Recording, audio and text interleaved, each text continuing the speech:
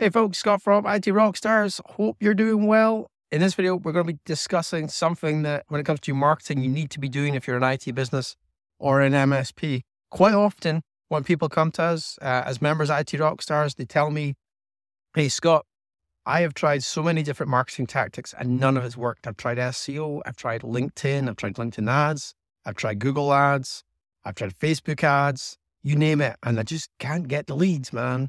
And I can relate to not being able to get leads because that's the biggest pain point I had in my IT business 10 years ago or something like that, was the leads. When it came to closing the sale and speaking to the person, the prospect, and convert them to sign that managed services agreement, that was the easy bit. It was just finding the people that was the problem. And the issue is the types of strategy that you've got in your marketing. That's the problem here. You need to be doing something which is called account-based marketing.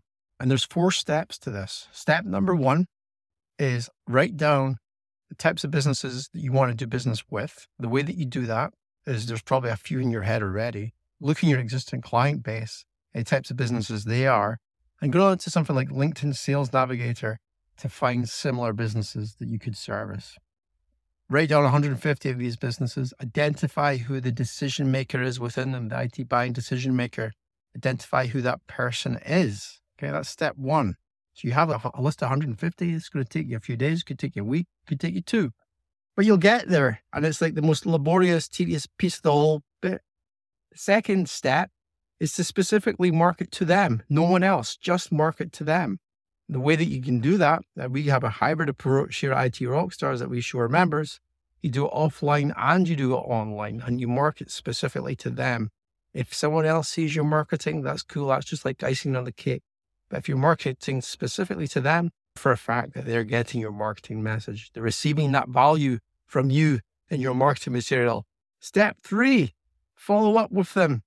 Because guess what? When it comes to IT services, managed services, IT support, it's seen as a cost. 9 times out of 10, no matter how good your marketing is, your content, you're not going to get people raising a hand and saying, hey, I want a free cybersecurity audit, or hey, I want a network audit or penetration test. It's just not going to happen. It's seen as a cost.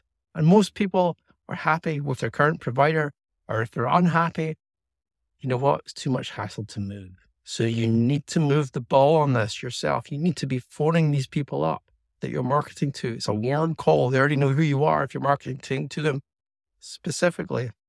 And if you're uncomfortable on the phone like me, you can do things like email outreach, but you can also hire an appointment setter to do the dirty work for you.